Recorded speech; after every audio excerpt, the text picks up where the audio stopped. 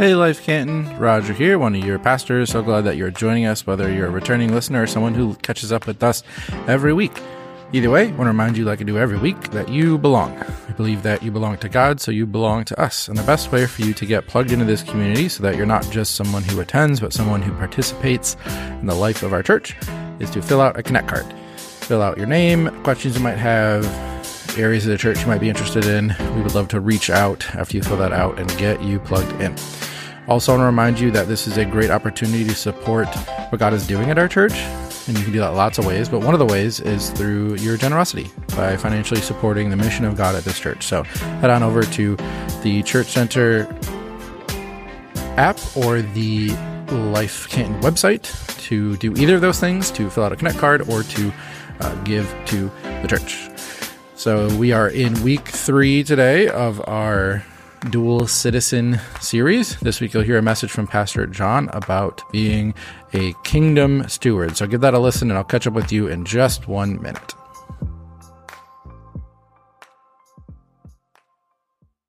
Amen, amen. Can we give it up for God and for our worship team for leading us?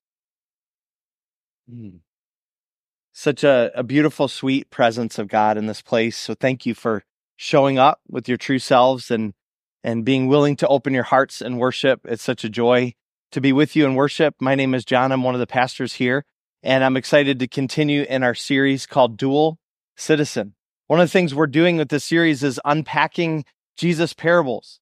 Did you know that Jesus always spoke with parables everywhere he went all the time? I mean, scripture is that explicit about how often he spoke in parables. This was his favorite way to preach. These are stories of the kingdom of God.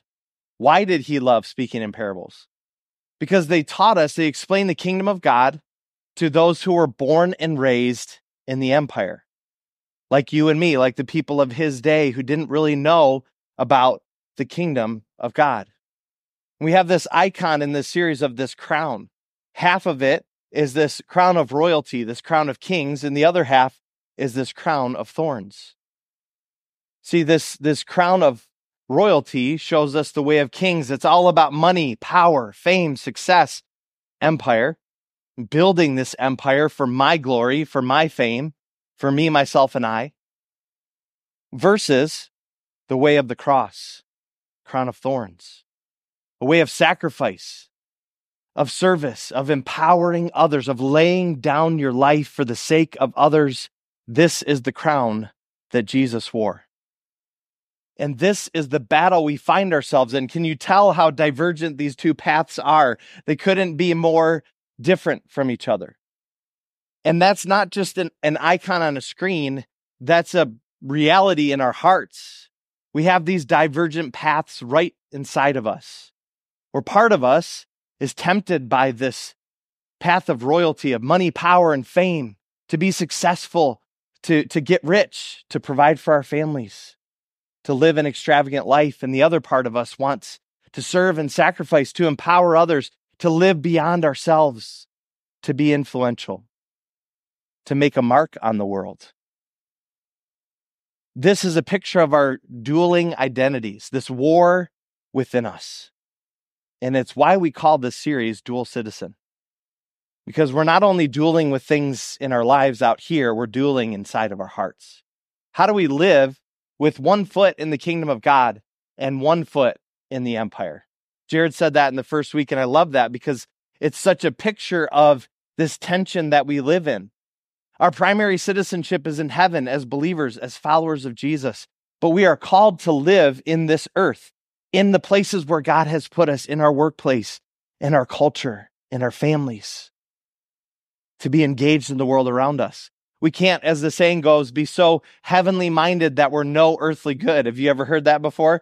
It's super cheesy, but it's very true. Like, we can't be so out of touch with the world that we're so focused on heaven and not able to engage where God has planted us. And that is the question of this series. How do we live as a citizen of heaven while we are living as citizens on earth?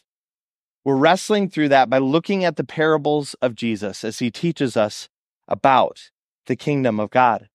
And I want to define the kingdom of God and the empire to be clear, because these are words that we're using a lot in this series, and I want to make sure we know what we're talking about. The kingdom of God is any space where God's love and justice rule and all creation can flourish. God gave humans the responsibility to care for, to steward all creation.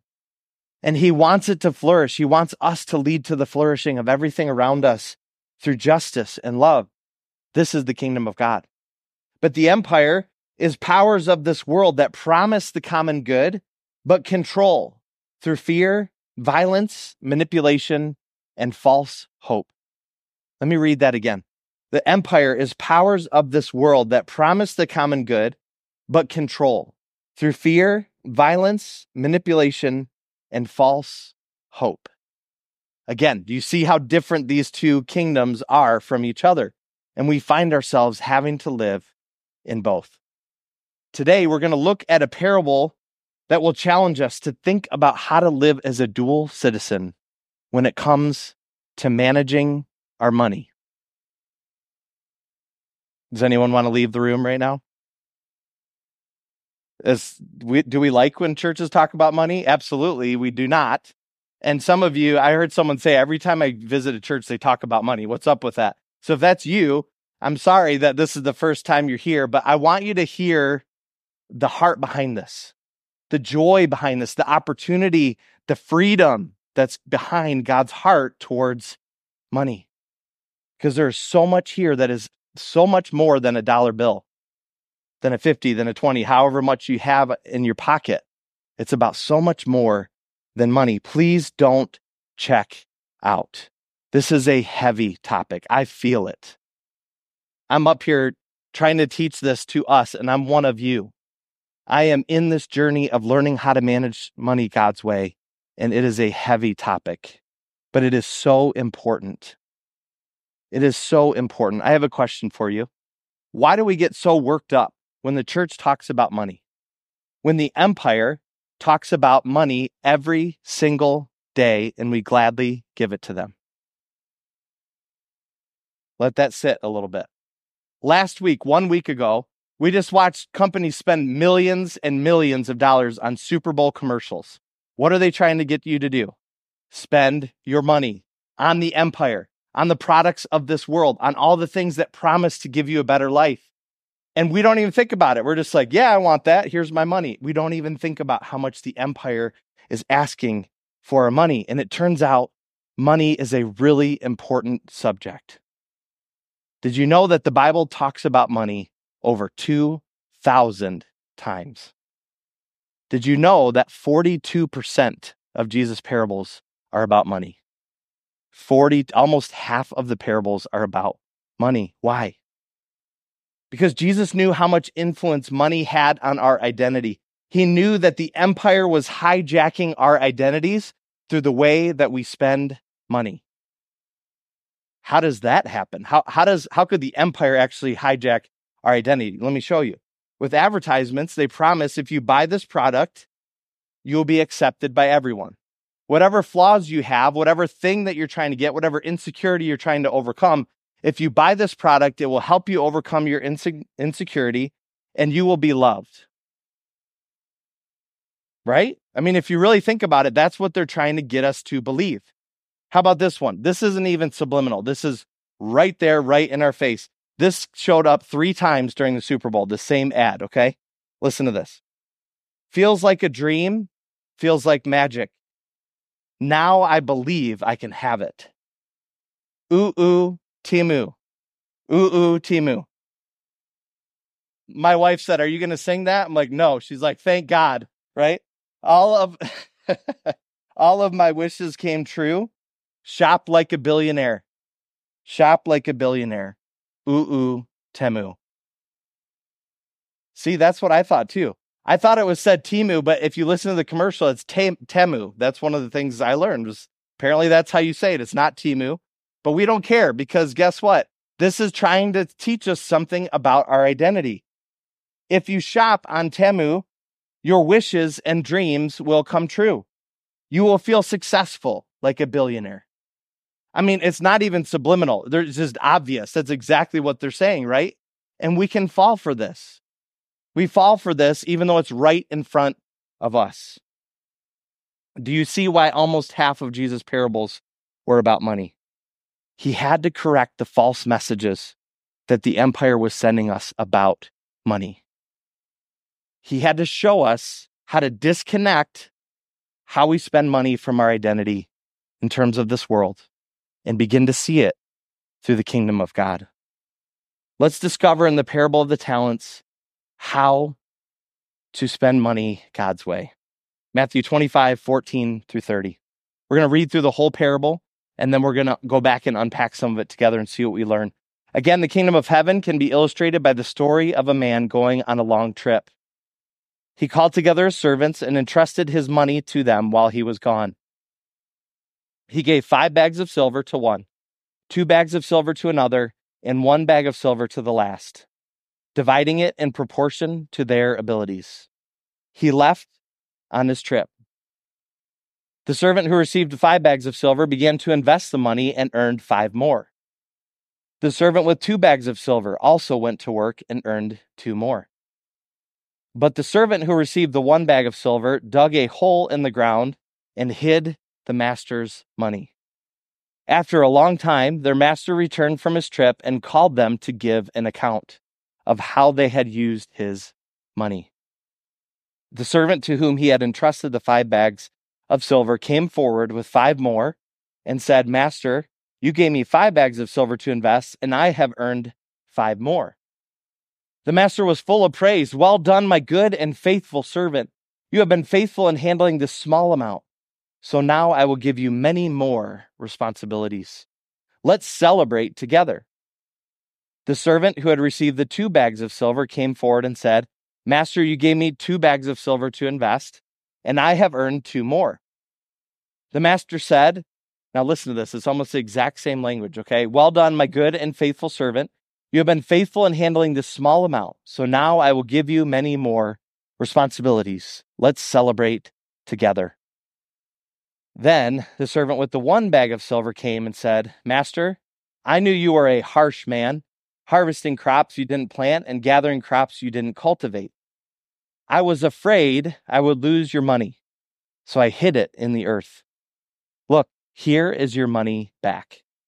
But the master replied, "You wicked and lazy servant, if you knew I harvested crops I didn't plant and gathered crops I didn't cultivate, why didn't you deposit my money in the bank? At least I could have gotten some interest on it." Then he ordered, "Take the money from this servant and give it to the one with the 10 bags of silver. To those who use well what they are given, even more will be given, and they will have an abundance. But from those who do nothing, even what little they have will be taken away. Now throw this useless servant into outer darkness, where there will be weeping and gnashing of teeth." Welcome to Light and Fluffy Church. This is hard, right? This is difficult. What is Jesus teaching us here? Let's start with the value of a talent, because this matters. This is really important to the parable. The language that this uses is bags of silver, but another word for it in other translations is a talent. Okay, this is not talking about do you have an ability to play sports or whatever. It's about a unit of measurement for money. And a talent was not a small amount of money. In fact, if you did the modern equivalents to how much that is worth today, took the average amount an American makes in American dollars and combined that to how much it's worth, 1 talent is equal to 20 years of wages. That equals $1.2 million. Okay, this was not a $20 bill that he gave them. This was a large sum of money, and that's the least amount. The other one got 2 talents, which is $2.4 million, and then the 5 talents are $6 million. Tells you something about the master. He gave them a lot of money to manage. He gave them a lot of responsibility, as this text says, and says, you need to steward this well until I come back. They each have more than enough. 1.2 million is more than enough, right? How many of you would love 1.2 million right now, okay? That's more than enough. Like, these guys have something to work with. Now, who do these characters represent in the story? Because in verse 14, Jesus said, this is like the kingdom of heaven, okay? So he's trying to teach us what this means for us. The master in the story represents Jesus. He left in the ascension after he died and rose again from the dead and went up to heaven. He went on a trip to heaven, just like the master in the story. And now he was waiting till his second coming, where he will return from his trip and judge the world and rescue his followers. Okay, so the master represents Jesus. Who do the servants represent? You and me as disciples of Jesus. How are we managing this money that the master has given us while he is away? That is the question of this parable. So the whole point of this is about kingdom stewardship. Kingdom stewardship. How are we stewarding the money that God has given us? And this is how we'll define it, is managing money responsibly. Managing God's money responsibly. That is what kingdom stewardship is. How do we, as followers of Jesus, live in between the ascension and the second coming? How do we stay faithful in this time in between? How do we take financial responsibility for what God cares about? Primarily, these are justice and love, orphans and widows, supporting his church. These are the priorities of the kingdom of God. This requires wisdom, self-control, commitment, and faithfulness to God's purposes. It requires us getting disentangled from the priorities of the empire, because they're a lot different than the priorities of the kingdom, aren't they? We have to begin to see things the way that God sees them.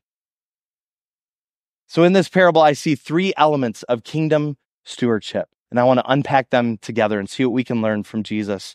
Number one is ownership. Number two is mindset. And number three is management. These are the ways that kingdom stewardship teaches us how to live in the kingdom with our money. So the first is ownership. Who owns money? How should we manage the ownership of our money? Now, Matthew 25:14 gives us the answer. Jesus says, again, the kingdom of heaven can be illustrated by the story of a man going on a long trip. He called together his servants and entrusted whose money? His money to them while he was gone. Who does the money belong to? The master. Who's the master? Jesus. The money belongs to the master. All of the money that we have been entrusted with belongs to God. Now you might say, I worked hard for that money. I earned the paycheck. How can God say that that's his money? Who did you pray to get that job? Who do you pray to provide for your family when you can't? In fact, Psalm 24:1 says, everything in the world belongs to God. That includes money. Everything belongs to him. See, this matters because there's a huge difference between seeing money as God's money or my money. And I want to give you a mini parable to illustrate this. If I gave my son Noah, who's 12 years old, a $20 bill, and I said, Noah, this is my money. I'm going to give it to you, and you can go to the store and get some candy and hang out with your friends. I don't want you to spend all of it. I want you to spend a little bit of it for the candy and then bring the rest back. Now he goes and he's having fun with his friends and he sees all the good stuff on the shelves and he's distracted and he ends up spending all $20 on candy. And he comes back and on his way back, he realizes, oh shoot, I forgot that my dad told me not to spend it all. And he comes and says, Dad, I'm really sorry. I spent all the money. I forgot. And I'm frustrated. I'm upset that he didn't listen to what I told him to do. But more than anything, my father's heart is sad because he missed the opportunity to manage this money well. You see, right now, Noah is on a winter retreat with Life students, and we told him that he had to pay for half of his retreat so that he could take ownership and invest in that himself. He could have used part of that $20 to invest into the winter retreat, to grow in his relationship with God. And then we wanted him to take $2 of those dollars from the 20 to invest back into the church, to give a tithe, to support the mission that God has given us as a body of Christ. But because he spent it all on candy, he doesn't have anything left for the other priorities. And now he's got to work harder to make up that money. See where I'm going with this? You see what happens when we think money is ours and it's not God's? We decide what we can do with it according to our terms. And whenever that happens, we inevitably fall into some kind of money pit, some kind of trouble, some kind of situation with money where we feel like we're in over our head. I want to give you a couple examples. Number one is impulsive spending. Advertisements are calling at our attention all the time. We spend money on mobile apps and games. They ask for your money. It's only $1 here, $1 there, but you're paying for something that's digital. It's not even real, and it sucks in our money. How about sports betting? You could do it right on your phone now. You don't even have to go to the casino. You could bet on a game that you're watching. Or how about this one? The Target dollar aisle. How many of you struggle with this one? You got to see what's in there. I mean, it's a good deal. You can't just walk by it. Like, what if there's something in there for you? Or what about just sales in general? We feel like we have to get it before it's gone. This might be the last one in the entire world, right? I got to get it before somebody else does. I've struggled with this one. And you know where this comes from? My dinner table growing up. I have 5 sisters. I'm one of 6 kids. So when my parents put the food on the table, it's like we're ravenous wolves. Like, everybody get your portion before it's gone, you know? Like, if you don't get your portion, you might go to bed hungry. Now, my parents provided for us well, but it's just this mindset that can be created. Like, I got to get it before it's gone. And that can easily translate into how we manage our money, how we spend our money. The second money pit is credit cards.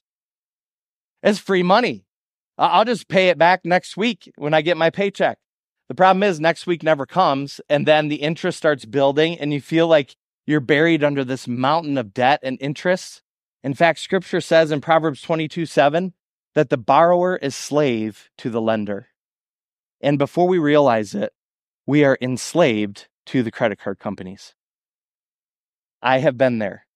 You feel like you can't get out from under the weight of this debt. You feel literally like a slave to the credit card companies. This is the number one money pit, I think, in my opinion. Eating out, isn't it? We're busy. We don't have time to cook. It's quick and convenient. We could just go through fast food. Problem is with inflation, even fast food is expensive now, and we find ourselves spending all kinds of money. In fact, I dare you to go and look at last month's where you spent your money and see how much you spent on eating out. It makes you want to throw up. It just adds up before we even realize it. Eating out can be a huge money pit. To practice kingdom stewardship, we have to change the way we think about money. We have to disentangle from the empire so we don't fall in these money pits. And that brings us to our second element of kingdom stewardship, our mindset. How do we think about our money? How do we think about how we manage it, how we spend it, what priorities are when it comes to money? Let's investigate the third servant's mindset. This is part of the parable where the servants come back and report to their master how they spent his money when they come back. Let's read verses 24 and 25. Then the servant with the 1 bag of silver came and said, "Master, I knew you were a harsh man, harvesting crops you didn't plant and gathering crops you didn't cultivate." Let's pause there. I made you go back and forth last time, so we'll pause here. Harsh man. How does the servant feel about the master? Does he trust him? Is he actually blaming him? He is. He's like, because you're harsh, I couldn't trust you with your money. I couldn't trust myself with your money because I couldn't trust you. And so he makes a judgment on his master that he's a harsh man. There's distrust here. Now let's go to verse 25. I was afraid I would lose your money, so I hid it in the earth. Look, here is your money back. I was afraid. How often do we have fear and anxiety when it comes to managing money? When it feels like we can't make ends meet, when it feels like we're getting behind on our bills, or that mountain of debt is piling up, and we just feel like we're crippled with fear. How are we going to do this? This is how the servant felt. I was afraid. This is the kind of thinking that is influenced by the empire. It depends on the empire to provide, and when the empire doesn't, we feel afraid and we blame others, don't we? This is empire scarcity. What do I mean by that? Empire scarcity is I never have enough money. I never have enough money. You'll see that on the screen. This empire scarcity, and just like the third servant, this mindset is driven by fear, distrust, and blame. How many times have we been in a tough spot and blamed God for it? Well, God, if you would just give me more money, then I'd be okay. If you would have given me that job that I applied for, then we wouldn't be in this situation. These are hard things to work through. But instead of wrestling through them with God, we just blame him and we stop trusting him. We check out. And then there's the fear, right? Afraid of losing money, afraid of getting behind, of not being able to make ends meet. See, we can feel enmeshed in the empire in these situations, thinking and living out of scarcity. Because if there's not enough for me, then how could I even meet the needs of others? How could I share with other people? It makes it feel like people who have a lot of needs, like orphans, widows, homeless people, senior citizens, they're the real money pits. They got themselves in that situation. They should get themselves out. I have literally heard people say that. How heartless, how broken. But it comes from this perspective where it's all about me, myself, and I, and taking care of my needs and being blind to everyone else's. This is what the empire does. If you have empire scarcity, you will never have enough money. I mean, let's remember, this servant had $1.2 million. How many of you would like $1.2 million right now? We could do a lot of good stuff with that money. He had more than enough, but he felt like he didn't in his mindset. I was talking with Franz about this, and he's like, yeah, God, I'll just take $1 million. I don't even need 1.2. I'll just take 1, and that'll be good enough.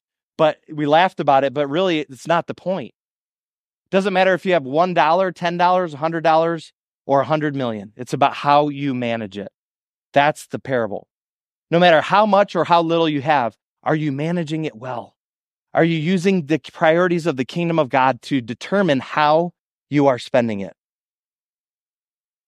This is the mindset of kingdom abundance, and it is the complete opposite of empire scarcity. Kingdom abundance says, I have more than enough money. I have more than enough. See, the first two servants worked with what they were given. They started with abundance and said, I have enough, so I'm going to use it to steward well. I'm going to use it to actually make more money, to be productive, to get to work and use this that I've been given, to be responsible. And the first one grew his money from 6 million to 12 million. Sorry, that was the second servant. The first servant grew it from 2.4 to 4.8 million. When we truly believe we have more than enough, we can live within our means so that we have room to help others. Kingdom abundance makes room to care for orphans and widows, to care for the church, to care for the priorities of the kingdom of God. See, these two mindsets, whether you have scarcity or abundance, they matter because they affect the way that we manage money. They will shape the way that you spend the money that you get. That's why they're so important. And that brings us to the third element of kingdom stewardship, management.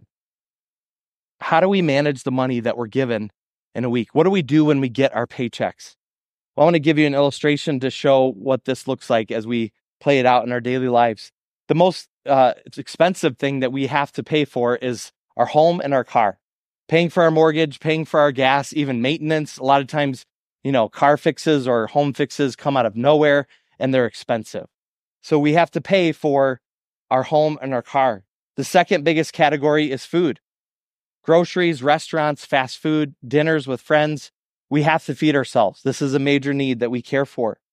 Speaking of needs, there's other ones like clothing and toiletries, childcare, insurance, healthcare, and retirement, meeting the needs of us and our families.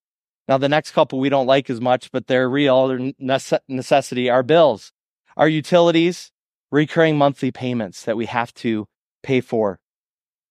And then we have debt, credit cards and school loans. We talked about how Credit card is a money pit. And oftentimes that becomes a big source of having to provide our income for that area. If we have some extra, we can start to save for vacation. Time off of work, time spent creating memories with our family, with our friends. And then media. We all love a good movie. We all love video games. We love apps. We love Netflix, YouTube, Disney Plus, whatever it is. We love to be entertained by media. And the last one is fun. We all got to have some fun money from time to time to go out with friends, to hang out, to have, a date night, to enjoy some time having fun. These are the ways that we use our money. And these are just 8 examples. We could put more up here. Someone said, what about taxes? Yeah, that's a big one too. There's a lot of different ways that we need to spend our money. And this is managing money according to the empire. This is what the empire says is the priority.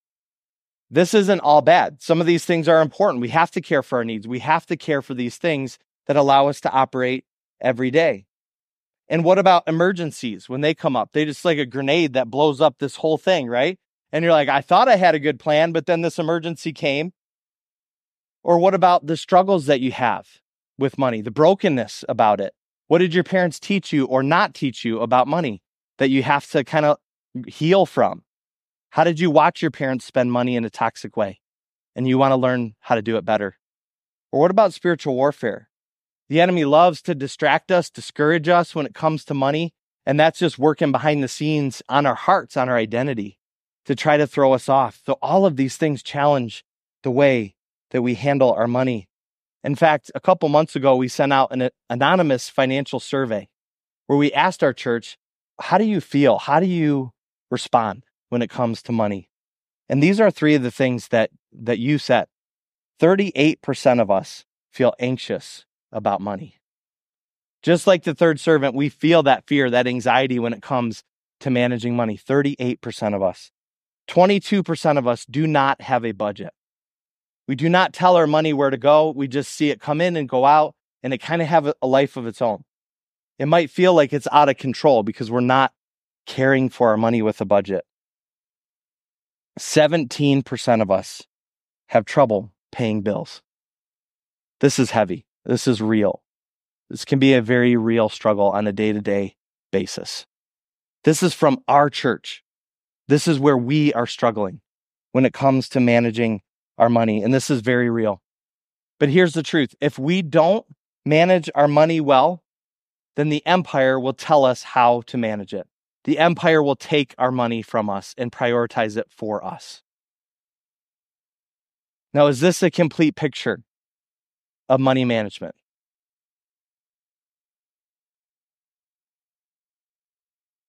I mean, if I could stick my hand through the illustration, something ain't right, okay? We're missing something here. What are we missing? Someone said a tithe. Investing into the kingdom of God. What else are we missing? Savings, right? According to kingdom stewardship, these are the 2 most important foundational blocks of our budget. Giving and saving.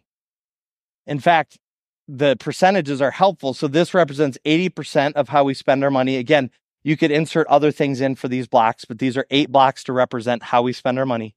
80%, 10% tithing, 10% saving. That's the instruction of Scripture. To give to the church, to give to the kingdom of God, to support the needs of orphans and widows, to meet the needs of the community for outreach, to support the church. This is what Scripture calls us to. Tithing is investing 10% of anything we receive into the kingdom of God. This includes the church, ministries, and orphans and widows, like I mentioned. Now, students, you might say, well, I don't have a job. I don't have a lot of money coming in. Maybe those of you who are in between jobs are really struggling right now. 10% of everything we receive. So when I gave Noah that $20, I'm expecting him to invest $2 into tithing. That's an expectation as a father, as someone who is teaching my son how to manage his money God's way. I'm expecting him to give right off the top 2% back to the church. 10%, $2 back to the church. See, we could do this with any small amount of money. It doesn't have to be a big sum. It's the principle that matters. The tithe supports the life of the church. I think this is really important because people don't really understand what this does. When we tithe, when we invest in the mission of the church, we're paying to keep the lights on. We're paying the salary of our staff to be able to care for their families. We're paying for outreach that the church does, for opportunities. In fact, I've had at least 2 people recently tell me, do I have to pay for our Life Journey discipleship courses? Like, I expected I would need to pay for that. And my answer is absolutely not. We don't want you to have to pay to grow in your walk with God. But if you tithe, then you can invest into the life and mission of the church. And that tithing money is what allows us to provide the Life Journey and all the things that we are able to do together as a church. Okay, so 100% of the money that we give runs this church. We don't have outside income from the denomination. In fact, we have to pay the denomination to be a part of them, to receive what that denomination does to support us. So it's important that we know that. We together are committing to own the mission and the vision of our church and to support it financially. In fact, we wrote a position paper on this called Radical Generosity. This is the heart of our giving, that we would be radically generous. And you can go check out that position paper at this link. I want to read a quote from it because I think this really captures the heart of what we mean by radical generosity. Jesus said, "It is more blessed to give than to receive." This is a radical concept in our culture. But because of Jesus, we can't help but follow the model of radical generosity. Giving is no longer simply an act of duty. It's joyful obedience and worship flowing from our identity in Jesus. While this may seem radical to our culture, it is core to who we are, radically generous. This is one of the effects of being discipled by Jesus. He was radically generous. By the way, Jesus gave up so much that he hung on a cross and died for you and me. He literally gave up his body for us. There is nothing that he resisted from sacrificing. Are we willing to sacrifice like Jesus? Thankfully, we don't have to climb on a cross because he already did that. But are we willing to do what he asks us to do? Because the truth is, Jesus said, where your treasure is, there your heart will be also. What does that mean?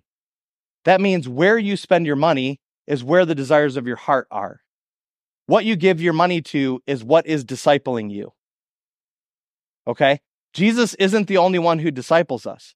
The empire wants to disciple us according to the empire's priorities of me, myself, and I, money, power, and fame. Are we going to let the empire disciple us, or are we going to let Jesus disciple us? That includes our money. That includes how we manage what God has given us, because it's truly his money. What happens when we fail to tithe? What happens when we fail to do this first brick here? We aren't just failing to provide for the church. We are actually cheating God. Remember, all of this is God's money. He gives it to us and says, I only want 10% back. You get to do whatever you want with the other 90%. I'm just asking you for 10 back. And when we don't do that, he feels cheated. Don't take my words for this. Let's look at scripture. Malachi chapter 3, verses 8 through 10. This is God speaking through the prophet Malachi. And this is a direct quote from God, okay? Should people cheat God? Yet you have cheated me. But you ask, what do you mean? When did we ever cheat you? And God says, you have cheated me of the tithes and offerings due to me. You are under a curse, for your whole nation has been cheating me. Bring all the tithes into the storehouse, so there will be enough food in my temple. If you do, says the Lord of heaven's armies, I will open the windows of heaven for you. I will pour out a blessing so great, you won't have enough room to take it all in. Try it. Put me to the test. You see, I want you to focus on this. I will pour out a blessing. That is the heart of God. He wants to bless us. He wants to give us financial freedom. He wants to work with us to partner in kingdom priorities, to do incredible good in the world and help repair and restore and heal people. He wants to bless us. But he chooses to do that through the tithe. He chooses to do that through partnering with his church, with the kingdom of God. And if we don't do that, then he feels cheated. Now, in the context of the scripture, because this is the Old Testament, what happened was they would give 10% of everything they earned or produced with their livestock and their agriculture, and they would give it to the temple. And that supported the Levites, whose job was to care for the temple. This group of people, this tribe of people, that was their goal. Now, today that translates to 10% given to the church, to the ministries of God, so that they can care for God's priorities, so that they can fund the staff and the ministries of the church to be able to operate successfully. That is the intention with God's way of tithing.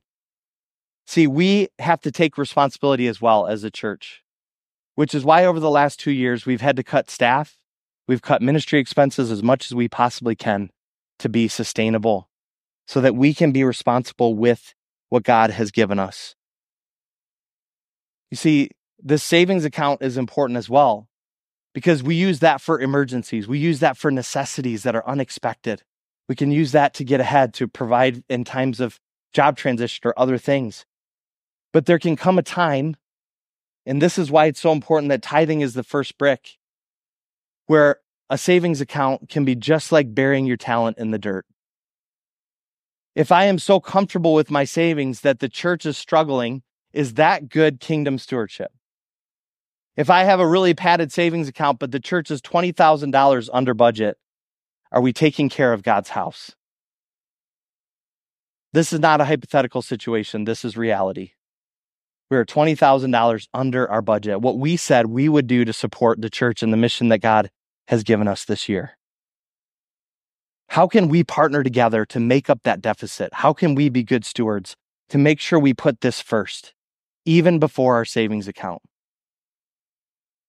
You see, as I told you earlier, I am not up here preaching down to you as someone who has this figured out. This has been one of the greatest struggles of my life and my marriage. And it comes from the dinner table. You know what else happened at the dinner table? My parents would argue about money whenever it got tight. And sometimes those arguments would get very heated. And I would feel crushed. I would feel fear. I would be worried that we don't have enough money. My parents are fighting about it. What is happening? And what that did was created this fear and anxiety within me whenever it came to talking about money, because I was expecting an argument to come. That was my normal. That was my reality. And so how do you think that translated into my marriage? Not very well. My wife is the one who primarily manages our money. So whenever we would talk about it, I would feel anxious. I'd stir in my seat. In fact, I would start to get up and walk out of the room. And she'd be frustrated, be like, why are you leaving me alone with the money? Why won't you engage and help me? And we talked through it and realized that it comes all the way back down to how I was raised and how I was taught to view money, my mindset towards money. It got to the point where about 10 years ago, we were struggling financially and my wife decided to stop tithing. And I was working at that church on staff. And so one day my pastor called me in and said, is everything okay at home? I'm like, yeah, we're fine. What's the matter? And he's like, well, I'm genuinely concerned because you haven't been tithing. And my eyes went like this. And I was like, what? We haven't been tithing? I didn't know that. And at that moment, I realized before I could blame my bride for not handling the finances, for not tithing, I had to look at myself for not taking responsibility, for leaving her alone with our finances. Friends, are we willing to leave the bride of Christ alone with the finances? Are we willing to let the church carry the weight of this deficit? Or are we willing to take responsibility and say, I want to help bridge this gap. I want to take responsibility, get involved, and partner so that we can support the mission that God has given us as a family, as a body of Christ, and support that together. Do not leave the bride of Christ alone like I left my bride alone. Let's partner together. Amen? This is real. This is hard. This is difficult, but it is worth the struggle. How we manage God's money will determine whether we are judged or rewarded when it comes to our finances. As I said, we are living in between Jesus' ascension and his second coming, and he is watching how we are stewarding our money. He is ready to either judge us or reward us depending on how we manage it. That is not a threat. That is just reality. That is in the Word of God. And let's read it right now. This was the master's response to the third servant who did not manage the master's money well. Then he ordered, take the money from this servant and give it to the one with the 10 bags of silver. To those who use well what they are given, even more will be given. There's the blessing. There's the opportunity to be rewarded.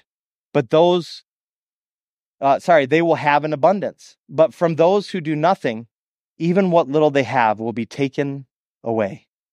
And here's the judgment. Now throw this useless servant into outer darkness, where there will be weeping and gnashing of teeth. Why is Jesus so harsh with this language? Because he's trying to wake us up from the empire. He's trying to say, this is not the way that I've called you to manage money.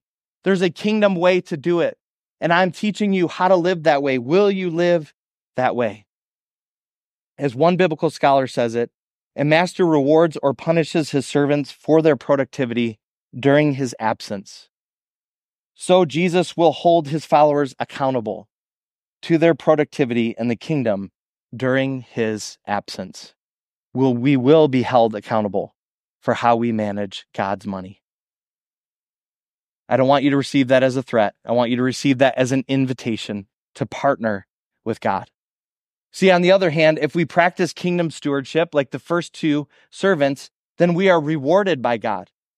Here's what the master said to these two servants when they reported to him.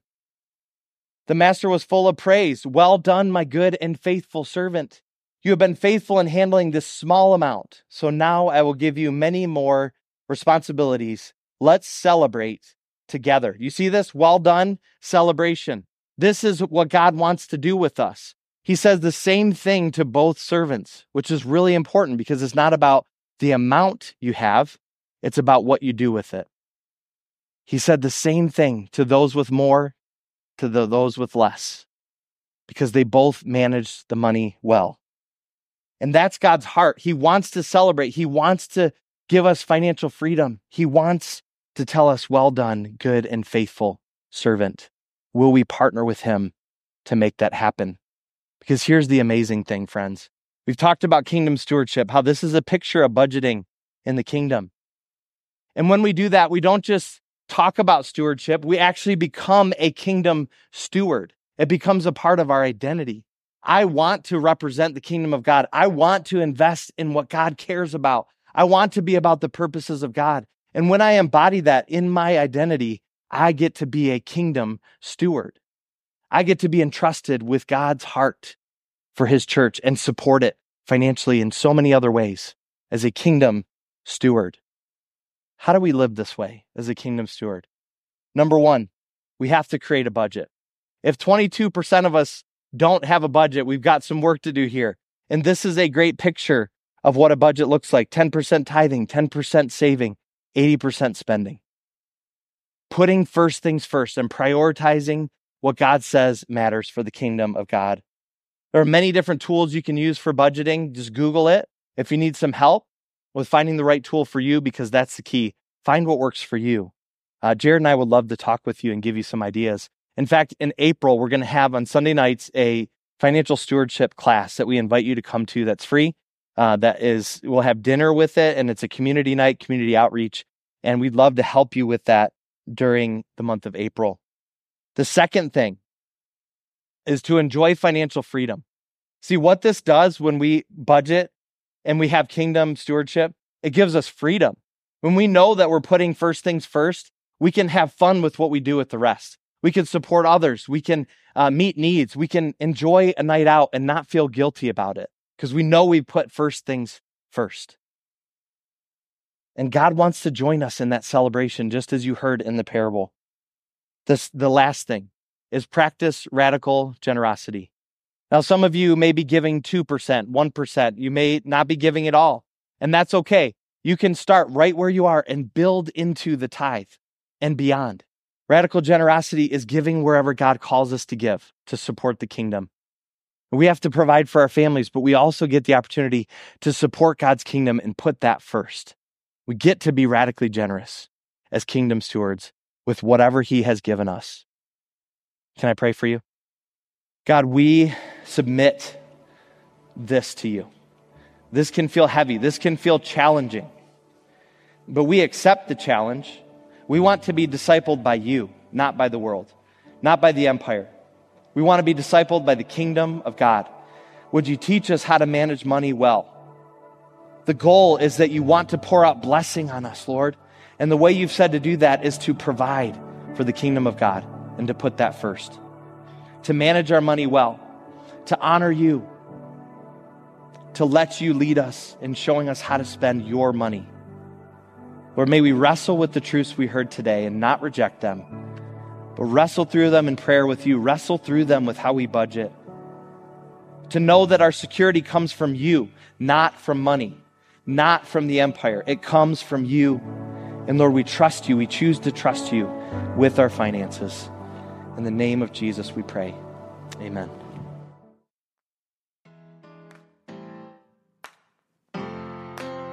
Welcome back. I hope you found that message encouraging, challenging, maybe even had you thinking about your finances and the kingdom of God and the role your finances play in it in a new way.